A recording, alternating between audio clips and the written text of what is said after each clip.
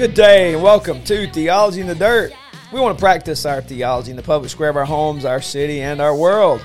We record Theology in the Dirt from Global Impact Restoration Rome, where we work to address the foster care and adoption crisis in Northwest Georgia, Southeast, and the world as we practice our theology in the public square. You can check out Restoration Rome by going to restorationrome.org. My name is Mitchell Jolly. And I'm Chris Hayes. How about we get ourselves to some headlines?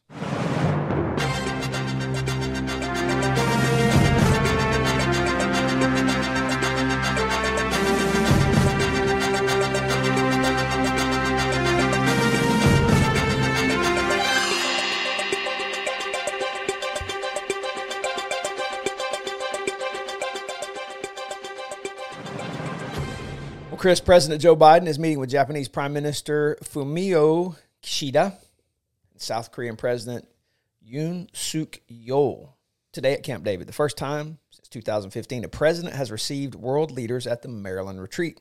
The trilateral summit is indicative of the warming relations between Tokyo and Seoul, united against the shared threats of China and North Korea. The leaders are expected to announce increased intelligence sharing about threats like North Korean missiles and establish three-way crisis hotline, as well as regular joint military exercises.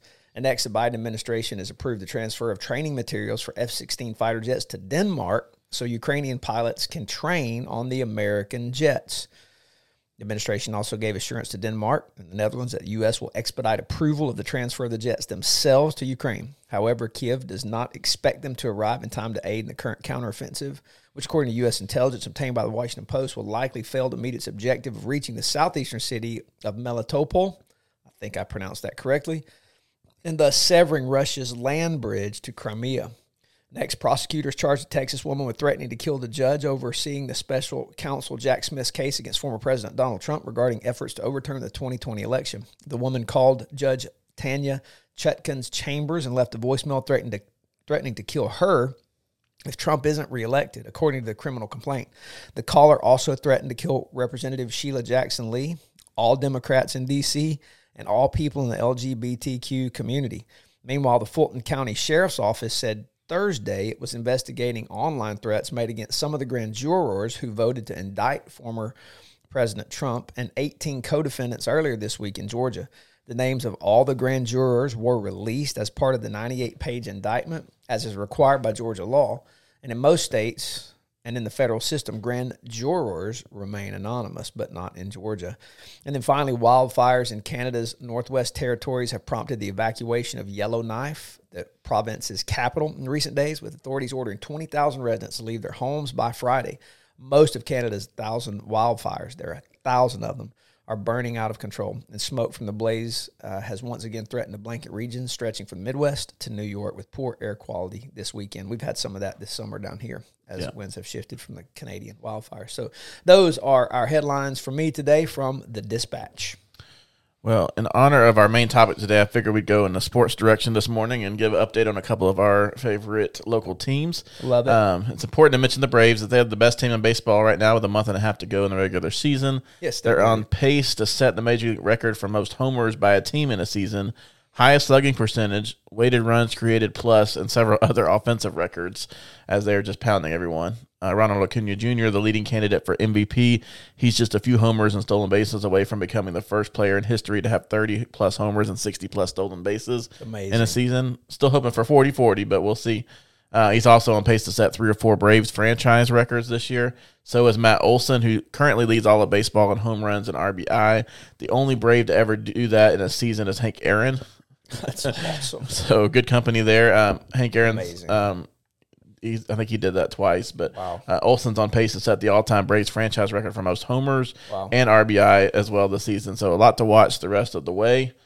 Hopefully they can finish up in good fashion in October and into November. But speaking of history, the Georgia Bulldogs are set to begin their season in a couple of weeks. They're number 1 in both the AP and coaches preseason polls.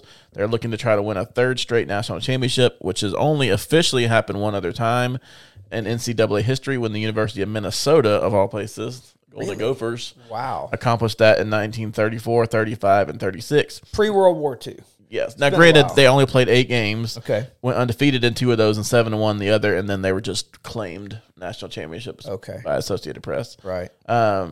And then Army claims 3 consecutive national championships, though the AP only acknowledges the first 2 in 1944 and 1945, because in 1946, the title was later selected by 6 different organizations, kind of like choosing that. So it wasn't officially then, but we'll give it. But who's going to argue with Army? Right. They're literally putting officers in warfare.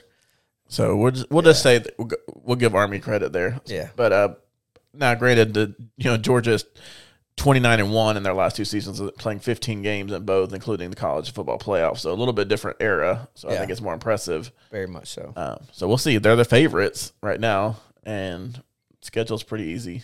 But it's sports, it's football. You never know what can happen. So. You never know what can happen. And those young men, that team has done nothing yet. Correct. That team has won nothing. And Kirby reminds them of that often. That's right. Just because you won last year, you graduated and lost a lot of people. That team still has to figure out how to win games. So and there's still doubters, and I'm sure there's those are posted on the walls, and they're all very good. They just got to learn to win. Should be a fun season. It should be a fun season. That's pretty awesome. Well, guys, it's time for us to get to the main event.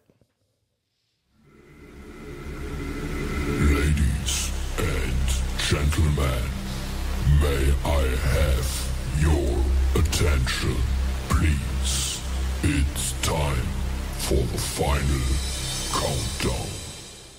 The show starts in 10, 9, 8, 7, 6, 5, 4, 3, 2, 1. Let's rock. Let's rock indeed. So today, one of our more prolific engagers is really good at suggesting topics and talks to us regularly about ideas. And this young man suggested competition.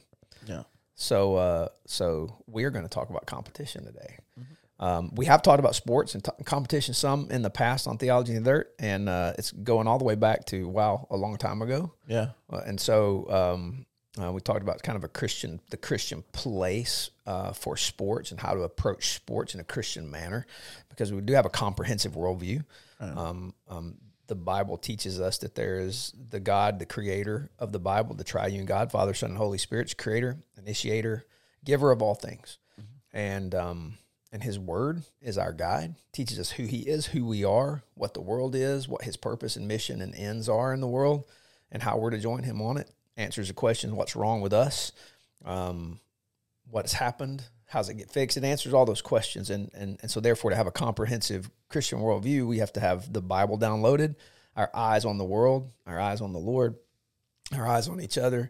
And so things like competition are not irrelevant. They matter. And so I'm glad this young man asked this question, because it is very important. So I kick this off by reading a scripture that I think I always go back to when I think competition, because in a household raising all boys, competition's a reality. It's innate in boys. Mm-hmm. I think it's innate in girls. It just manifests differently. Right. And the question isn't, is competition legitimate? The question is, what do you do with competition, really? Mm-hmm. And here's what Paul says. Now, he's not talking about competition, but he does use competition as an illustration of how we are to go about what he is talking about. And so it's 1 Corinthians 9, 24 to 27. He says, do you not know that in a race all the runners run, but only one receives the prize? So run that you may obtain it. Every athlete exercises self-control in all things. They do it to receive a perishable wreath, but we an imperishable. So I do not run aimlessly. I do not box as one beating the air, but I discipline my body and keep it under control, lest after preaching to others, I myself should be disqualified. Now, that's beautiful, because Paul's talking about 1 Corinthians 9. He's talking about living the life of following Jesus, and he pulls illustratively off the world of sport, which if you love sports, you got to love the fact that sports make their way into the Bible. Right. That's awesome. And the fact that particularly where Paul is writing to, and the world of the missionary journeys of Paul is the world of the Olympics. Yeah. And so illustration on how to fight against sin, fight against sinful tendencies, to run the race of following Jesus and sowing to the things of eternal life. He uses the illustration of running and boxing, and I think it's beautiful. So what's interesting here is I see some things that he pulls out here. I think, number one, I think Paul is saying, well, I'll say 1, 2, and 3 for the three things, but just as a heading over that, I think it's imperative to note here that Paul is framing the Christian life as a competition. Because in this instance right here, and this is my three observations of this scripture, competition has arenas. Competition takes place somewhere. And so Paul using competition as illustrative of living a life of following Jesus, the first thing is competition is against or with ourselves. Because he's talking about himself. I don't box as one beating the air. Like I'm not just wildly throwing punches, but I'm disciplining my body. Like I'm focusing this hard attention on disciplining myself so that when I preach, that I'm not a hypocrite and I'm not disqualified because I'm not doing what I say. So I want to make sure that I'm looking at this, my mind, my thoughts, my body, and how I work out those thoughts in my body, what my eyes look at, what my hands do, where my feet take me. And I'm competing with myself to make sure I'm not disqualified. And so for him right here, this was massive. Paul was saying he is competing against himself. I'm competing to win a prize that's imperishable. And so therefore I'm not running with no purpose and I'm not beating the air. I am actually running toward a direction and I'm seeing that I keep this thing in check. So he's really competing with himself, because what's interesting here is Paul will say this in other places, it's easy to get off target. It's easy to walk in a manner not worthy of the Lord. And so the call he always puts out to people is repent, stop doing that, turn and come back, do these things, not these things. So for him, there's a competition against himself to make sure he's wrestling with sinful tendencies. And he will talk about in the book of Galatians, like the flesh versus the spirit. And the spirit is growing and taking over the flesh, but it's a process of growth and it's intentional. Like holiness is never passive. It's always actively pursued. It's innate for us to sin, and that's what he's fighting against. So he's not aimlessly doing anything. So I think there's a competition with himself. So competition first with myself. And I think you see this. I think you see this in sports. Like unless a young woman, overcomes the desire to stay in bed, overcomes the desire to eat the wrong things, overcomes the desire to not drink water, and compete on the inside, they're not going to physically be ready to compete on the outside, right, unless they overcome the mental barrier that says, I can't do this, and mentally get themselves in a place where not only can I am, they're never going to make it in competition, particularly at past certain levels. And so you got to compete with yourself. It all starts on the inside. Second thing I see here is there's a competition with or against others, and I would say seen and unseen. And Paul's going to talk about in his other letters, and particularly in Corinthians, they're competing against dark forces that are coming against them. And he's going to tell them, we have the mind of Christ. We have to exercise that. We have people inside who are not doing the right things. In fact, some of these over here are taking the Lord's Supper so irreverently that many are sick and dying. We got to deal with that. He's going to say in chapter 5, we got this situation, there's some sexual problems here, and we are to set them outside to be handed over to Satan, or to be outside the physical territory of the claimed people and space of the kingdom of God. You set them out because that's not acceptable. And so I hate to frame that as competition, but there's a sense in which we are competing for ground against dark forces and those who are people of the dark forces. Jesus told us in a parable, the weeds and the wheat, or the wheat and the tares, depending on your translation. And so there's an enemy sowing weeds, and how we approach that field and being cultivated and trusting the Lord to deal with that. So there's a seen and unseen forces that we're competing against for souls, for systems. And then I just said it, the third is against or with systems.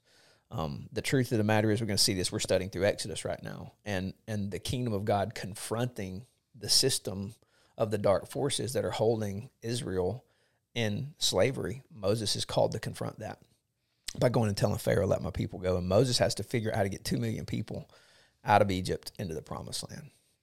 That's a systemic challenge. Yeah, certainly. It's like, what are we taking? Well, everything the Egyptians give us, because you're going to ask them for it and they're going to give it to you. And, oh, by the way, you got to walk them out. And, oh, by the way, you're going to pass through desert. And, oh, by the way, we got to eat. Oh, by the way, we got to drink water. And, oh, by the way, there are going to be enemies on the way. And who's going first? Who's going last? What do we do with all our possessions? What about tents?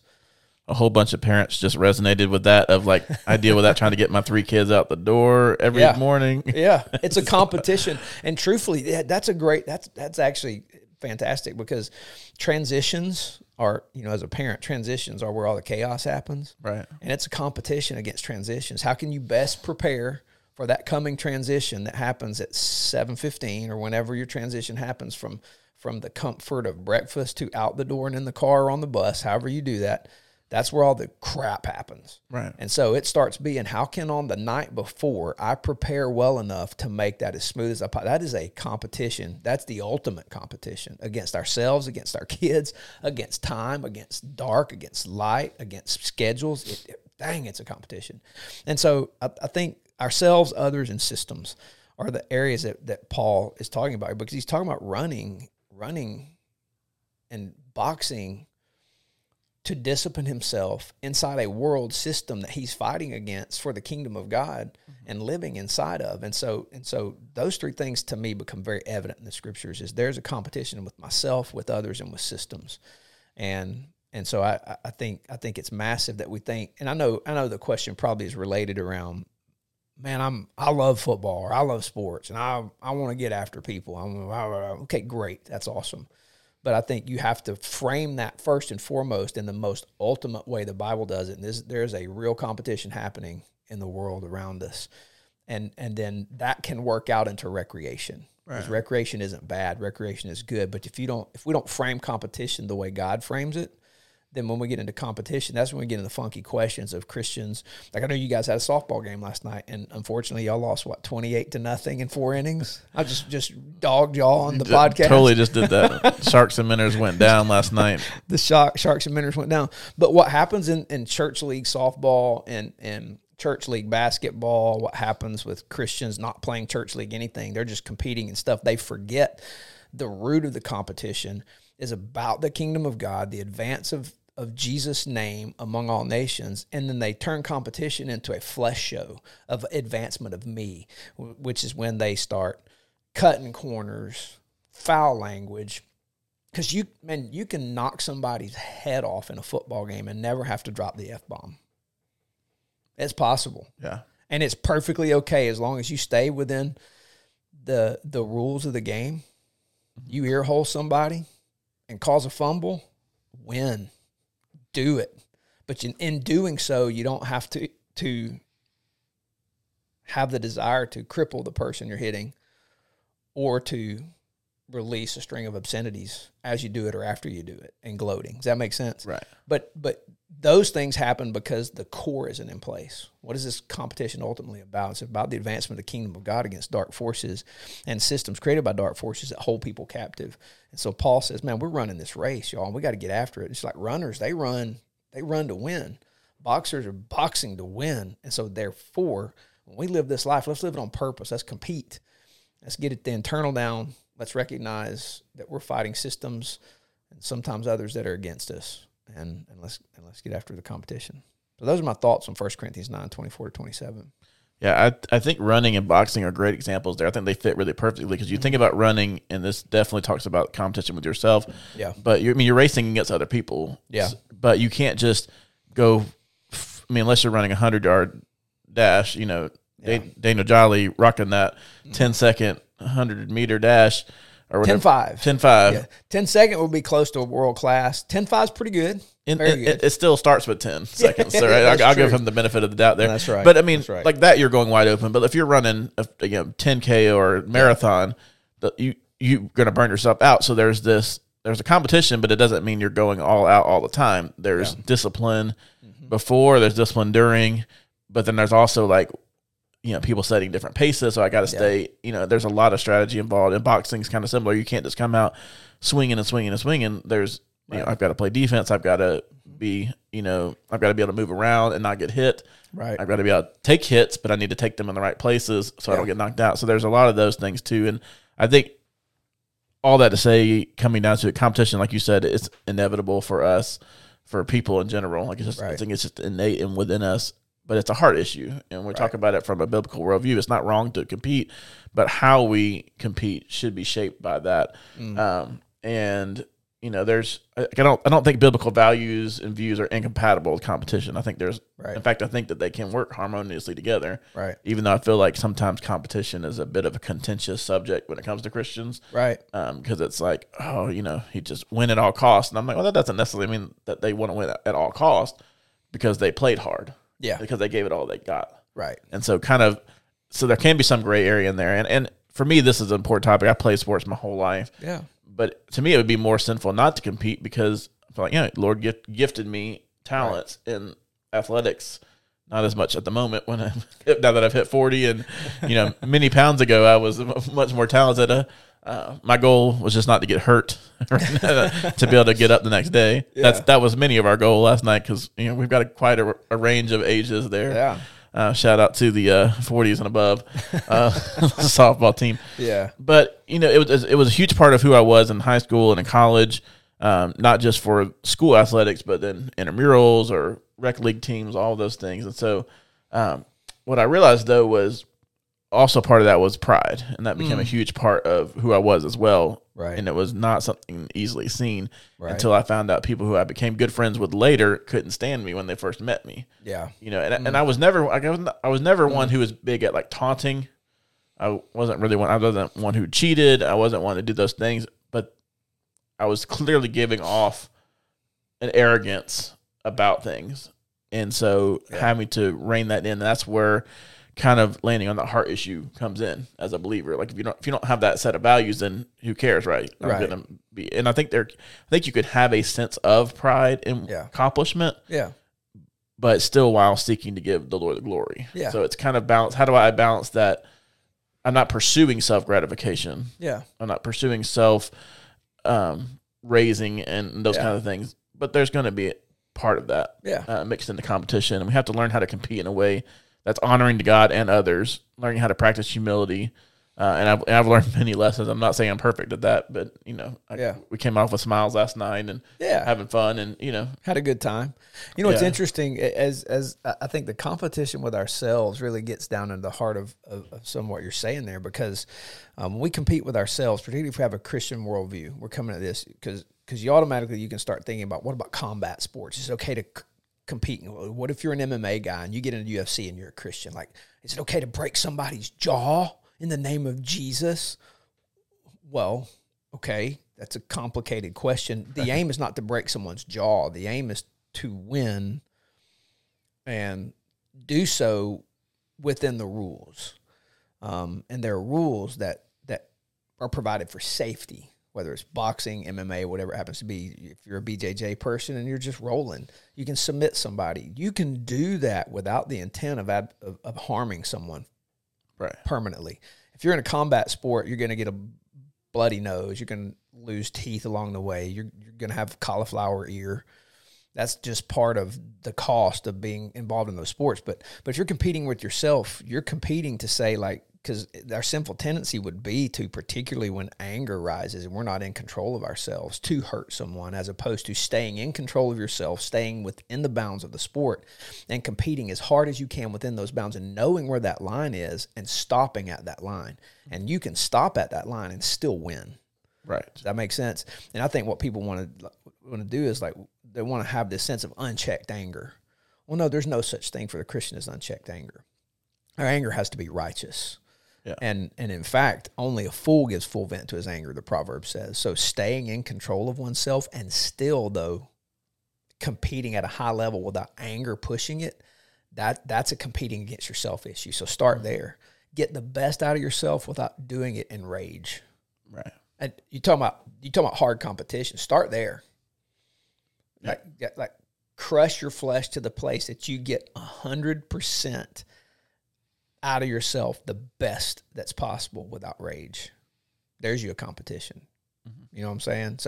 So it's and so that's a massive component of it. 100%. And I think what complicates that is we live in a world where losing is condemned. Yeah. And we've gotten to this place, especially in sports, but even in business and other things where, like, well, let's talk about sports for a minute.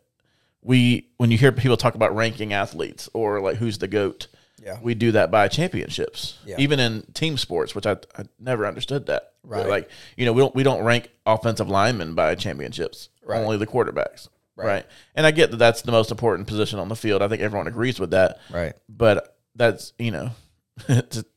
arguing, obviously I'm a Falcons fan, I'm a big Matt Ryan fan, arguing that Matt Ryan is not a Hall of Famer and that Eli Manning is, when you look at their numbers, right. Or Brad Johnson, who I'm a fan of and I'm a fan of his family. But, like, so you can't, anyway, all that to say, just winning is, right. praised, and then losing is condemned. And that, I think that complicates things for Christians. Yeah. I think because you want to, even Paul says it, run in such a way so that you win the prize. So the goal is not just winning. The goal is, I think, that pursuit of excellence within the realm of the rules, within the structure of whatever you're competing in. That's right. Same thing in the business world. You're competing with someone else for a promotion. Yeah. You're not wishing ill on that person. You shouldn't be going and, like, trying to spread rumors and lies about them. Right. You stack up your resume and you try to get as many sales as you can, or whatever your job is. Absolutely. Make the best case for it. Yeah. And then whether you get the promotion or don't get the promotion, you handle it with grace. Absolutely. And humility. And I think that's really what we're trying to land on today. Yeah.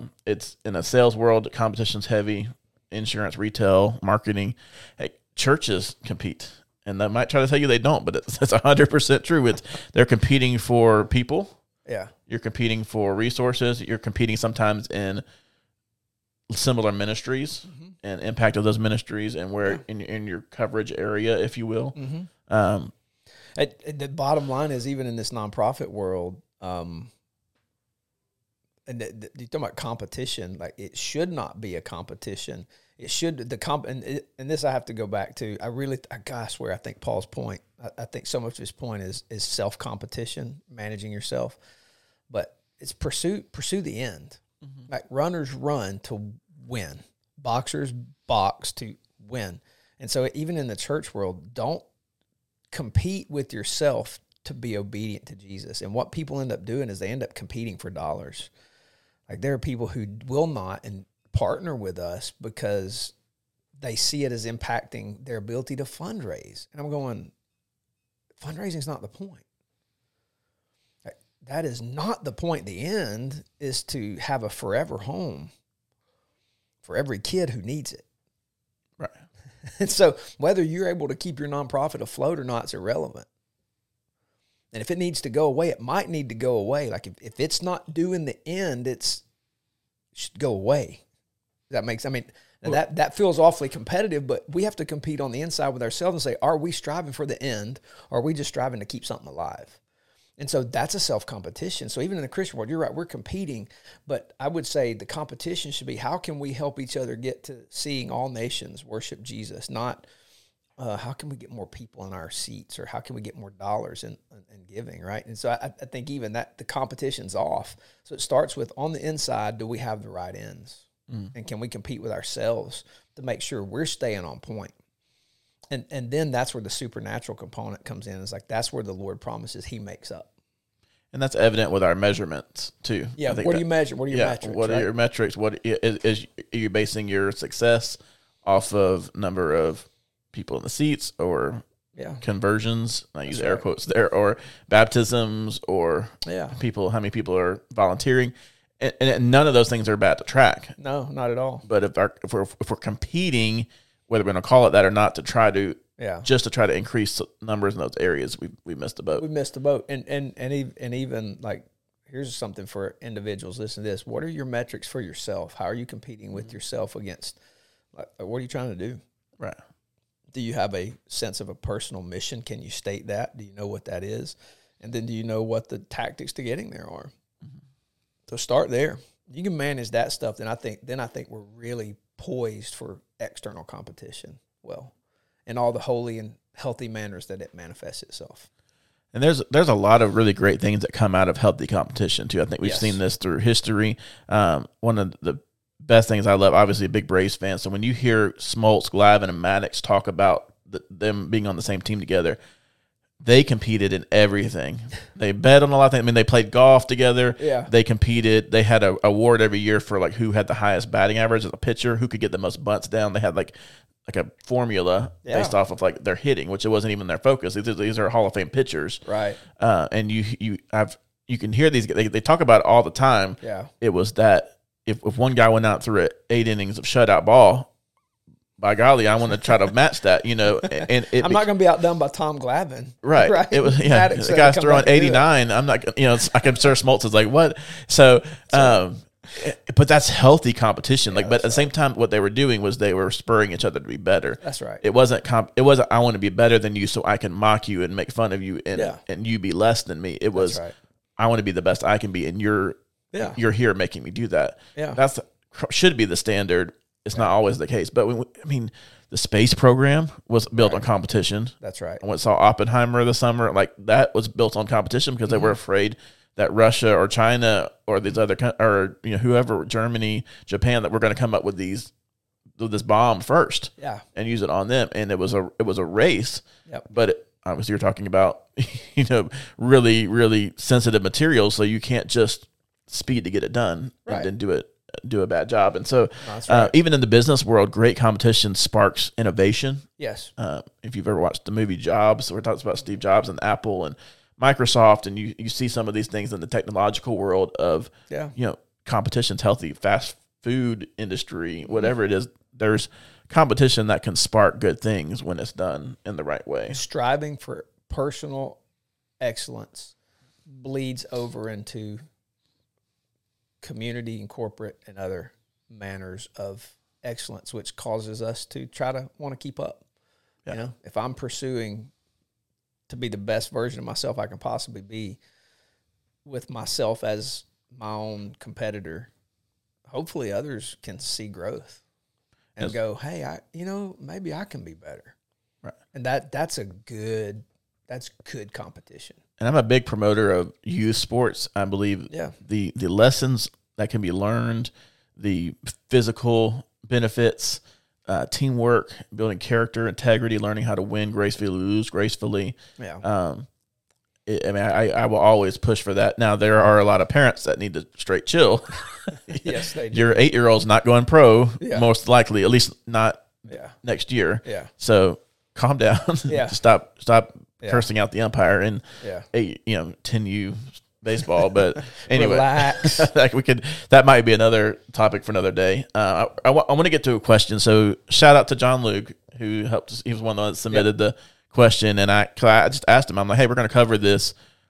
Help me understand kind of what was your what can we do? What can we answer that? So I want to propose one of the questions that he kind of brought to me, and then get your thoughts on it. So basically, the question from him was in regards to how do we compete in a way where we're trying to beat someone or one up someone as a believer, like when you're competing against someone. And I think he was talking about particularly in the sports world. Mm-hmm. Like if I'm going against another team and my goal is to beat them, my goal is to win, mm-hmm. and then balancing that with being a believer and having a biblical worldview where typically our goal is not in life is not to try to one up people, right, per se. And so, I mean, I think it's a fair question. I think mm-hmm. for me, and I want to hear your thoughts, but it really comes down to just, and maybe this feels not overly profound, but it just comes down to giving your best and pursuing excellence in all we do. Yeah. Right. Yeah. I think the scenario that comes to mind instantly, there are ways I've seen this played out. The goals to win the games, take football, for example, goals to win the game. At the end of 4 quarters, you should have more points than the other team. right? So within the rules of the game, compete as hard as you possibly can to win that game and have more points at the end of the game. Now let's say it's the fourth quarter, and it's 49-0, and the private Christian school team's up 49-0 over Pepperell High School. Does the Christian school take their starters out or leave them in? What do you do? So is that winning, or is that one-upping at that point? Now, I can go two ways here, all right? Number one, they have a responsibility to compete also and keep up. If they can't, not my problem. So that's fair. So put the best team on the field, and what if it's game 2 of the season and my starters need to keep working a little bit because they're rusty? We might be at 49-0, but we're not playing good. And so we need more snaps because 3 games down the road, we got a big foe. And so we need reps, and I'm leaving them in to get reps. Your job's to stop us. You can't stop us, not my problem. I don't think that's unchristian. Right. Just to be real honest with you. I think it's called – now, I'm not going to have my kids cheap-shotting you. Right. But we need reps. And so your job is to stop us. My job isn't to stop myself for you. Your job's to stop us. Now, some people might say that's not Christian. I would say it's just – playing the game. But then there's another side of that. So I would say I don't think that's one-upping. But because now if we're in game 8 in a 10-game schedule and I'm up 49-0, my kids don't need reps anymore. So I'm probably pulling starters and I'm letting guys get reps that need reps for the next couple of years, right? Does that make sense? Yeah. But there's another way you could go with that. Another way to go with that is go, you know what? In your heart, if your intent is to one-up them by scoring more, then that becomes a heart issue. Like if your goal is to shame them and make them look bad, only you know that in your heart. But if it's not, you only know that too. And so what you have to do is you have to compete with yourself. And you have to say, if you're that coach, you have to say, what's my motivation here? And if your motivation is to shame that other team because you have an axe to grind from last year, then that becomes a sin issue at that point. Does that make sense? Right. And so it stops being healthy competition. It starts being a one-upsmanship. It starts being an axe grinding. It starts being vengeance. Yeah. And then we know clearly what the answer is to that. So ultimately, it's a heart issue. So you kind of have to know your own heart. So I think in that scenario, pulling your starters could be a wise thing to do, and letting them keep playing could be a wise thing. Again, it depends on the heart. And so you have to know what you're doing and why you're doing it, and if your ends are holy and right and good. And if not, then compete against yourself and wrestle your flesh into submission. Right. And obey the Lord. Does that make sense? It does. And there's a line there in sports. I think anybody who's ever coached will tell you there's a line, and I don't know that it's clearly defined, but I think you know where it is, if that makes sense. Yeah. And so I think there's a difference too. If it's 49-0 and there's 2 minutes left and you're throwing a Hail Mary, like, okay, that's right. Like that's Bush League, right? If it's 49-0 in the second quarter, you don't need to be taking a knee every play either. That's right. You can run the ball, you can still throw the ball, like still play with the game. Yeah. I think that's where it starts to get. In baseball, it's the same way. Sometimes I hate the unwritten rules of baseball. Sure. Because talk about, like, for instance, back in the day, like, you hit a home run, you just put your head down around the bases. It's a different game now.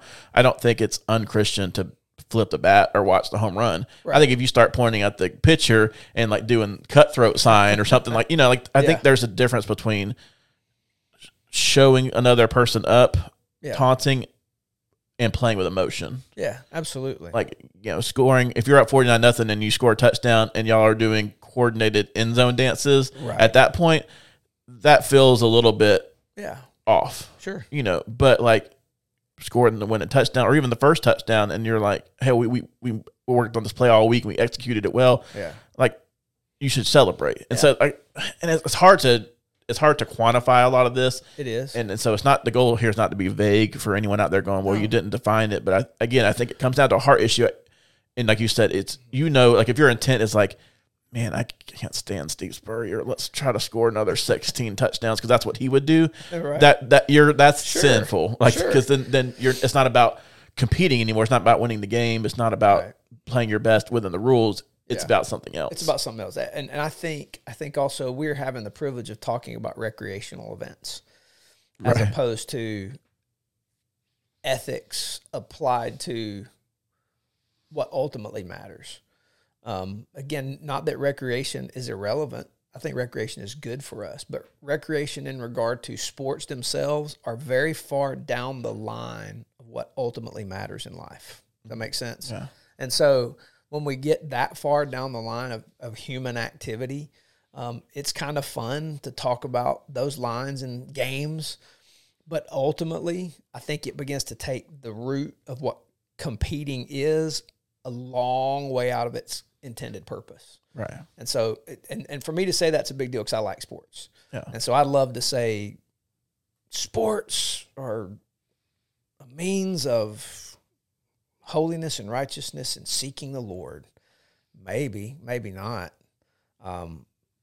Ultimately, they're a privilege. Ultimately, they are something that only a few in the world get to do with any manner of having this discussion because the station in life they're in doesn't allow them to do it this way. And so when we're talking about competition, I think before we can even get to application that far down the line in recreational activity, we have to sew up what competition means from God's perspective on, and I think again, it starts with ourselves. Yeah. I beat this thing right here to bring it under control so that if I do get the privilege to play in a church league softball game, because we have the economy and comfort and ease of life around us to do it, I want to own this so well that we don't have to have a discussion about crossing some line, about, spitting my Copenhagen on some guy's cleats as I rounded second because he gave me the finger, because I hit my second home run. I'm like, really? And by the way, that's the kind of stuff that happens in church league softball. Right. And so then we talk about this competition. I'm like, that is so far down the line of what matters. And so ultimately, like if we own this, I beat my body, I discipline it, and I bring it under control so that I'm not disqualified. We compete there, then down the line, all that stuff begins to take care of itself because ultimately what will happen when we bring this under control, Paul talks about this in Romans 8. I put a sword to my flesh, and I keep putting a sword in my flesh lest it come alive and kill me. Like that's the thing that Paul says, like you got to keep doing this. Like if you don't discipline yourself, your flesh will come alive and swallow you up. And that's where you get these illustrations of, you feed, what you feed gets stronger. So you feed to the spirit, you sow to the spirit so that you can control this, your mind, your thinking, then your physical body that is controlled by the immaterial part of you. When you rule that well, then competition in comfort things becomes very simple. Because you can recognize the heart issue and you can explain that. Yeah. Now, I'll say this. That doesn't mean everybody's going to fully understand you. There's no promise or guarantee that people understand your heart. Right. You can articulate it, but there's no promise people are going to get all that. But what you got to do is stand before the Lord and before those who know you best and them knowing your self-competition's in check. And when that's in check, all that external stuff begins to take care of itself. I really do believe that. Because I would say my number one competition now at the age of 50 is myself. Yeah. It is like I am my own worst enemy and I'm my own worst ally, both at the same time. And daily managing my mind is the hardest competition I have ever engaged in. It is exhausting to manage my thought life. Yeah. And so to some degree, man, I'm at that age of life that, like, man, it feels very childish to talk about sports sometimes, and I don't think it is. I'm just Sure. because it's like, man, I wish that's all I had to compete in today because my mind is going to assault me today. I'll be overly harsh on myself when I shouldn't be, and I'll be too lax on myself when I need to be harsher. And balancing that is brutal. Right. And so I've become more self-aware, and sanctification becomes more real because the end is in sight for me. Like I'm in the third quarter of life, and by God, it kind of matters. You're approaching halftime. Yeah. You're getting to halftime. It's like, dang. It feels a little bit later this morning than halftime. But it's true. Yeah, I think true. our phase in life, where we are in life, also colors how we see competition. When you're in your 20s, you're all concerned about, man, can I do MMA? Can I break somebody's nose in the name of Jesus?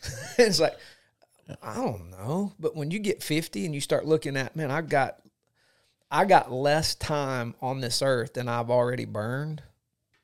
You start going, I better get this in check right here.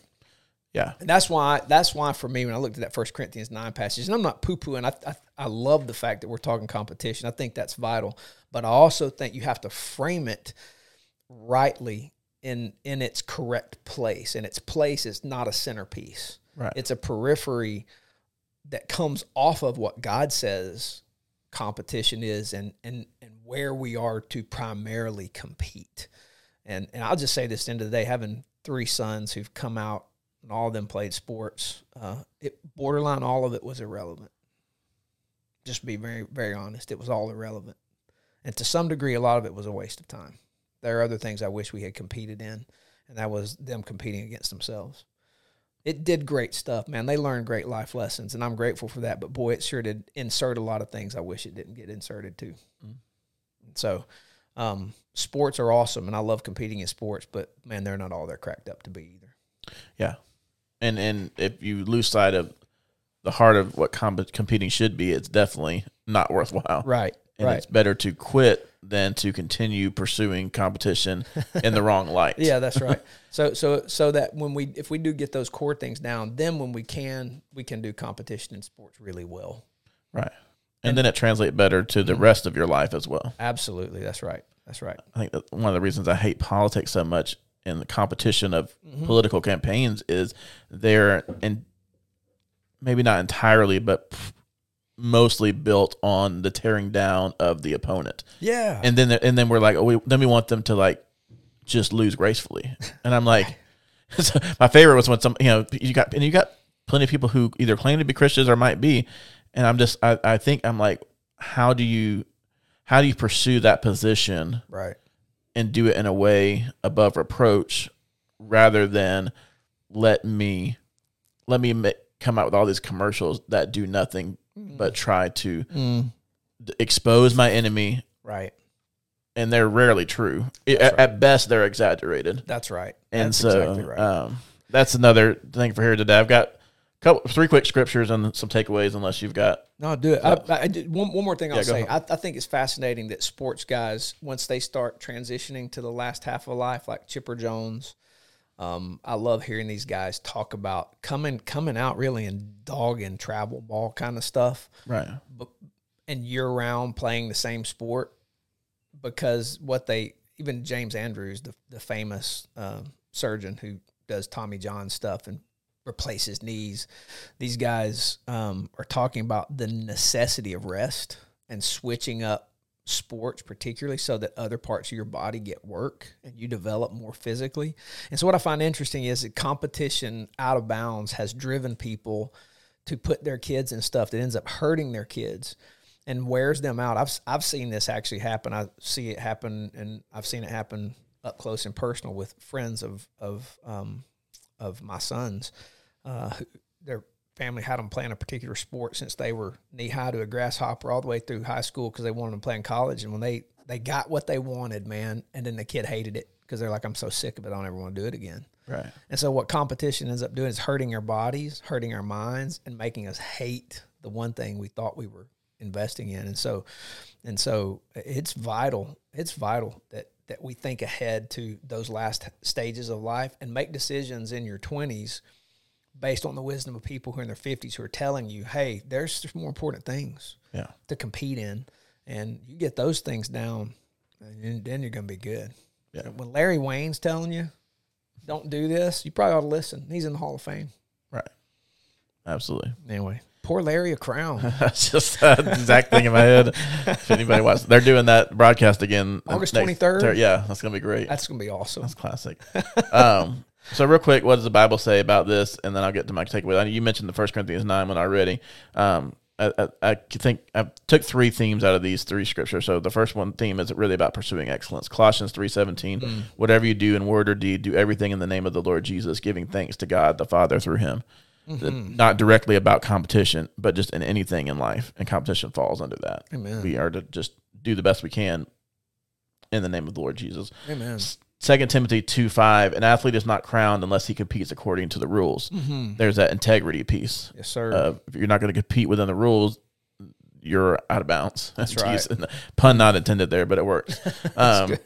James 4:6 is all about humility. But he gives more grace. Therefore, it says, God opposes the proud, but gives grace to the humble. And so while we are to pursue running in such a way that we win the prize, pursue winning, God opposes the proud. Yeah, so that's right. we have to do that gracefully. And that leads into my 3 quick takeaways for us today. Number 1, as Christians, we are free to compete. We can do so without compromising our integrity or our values.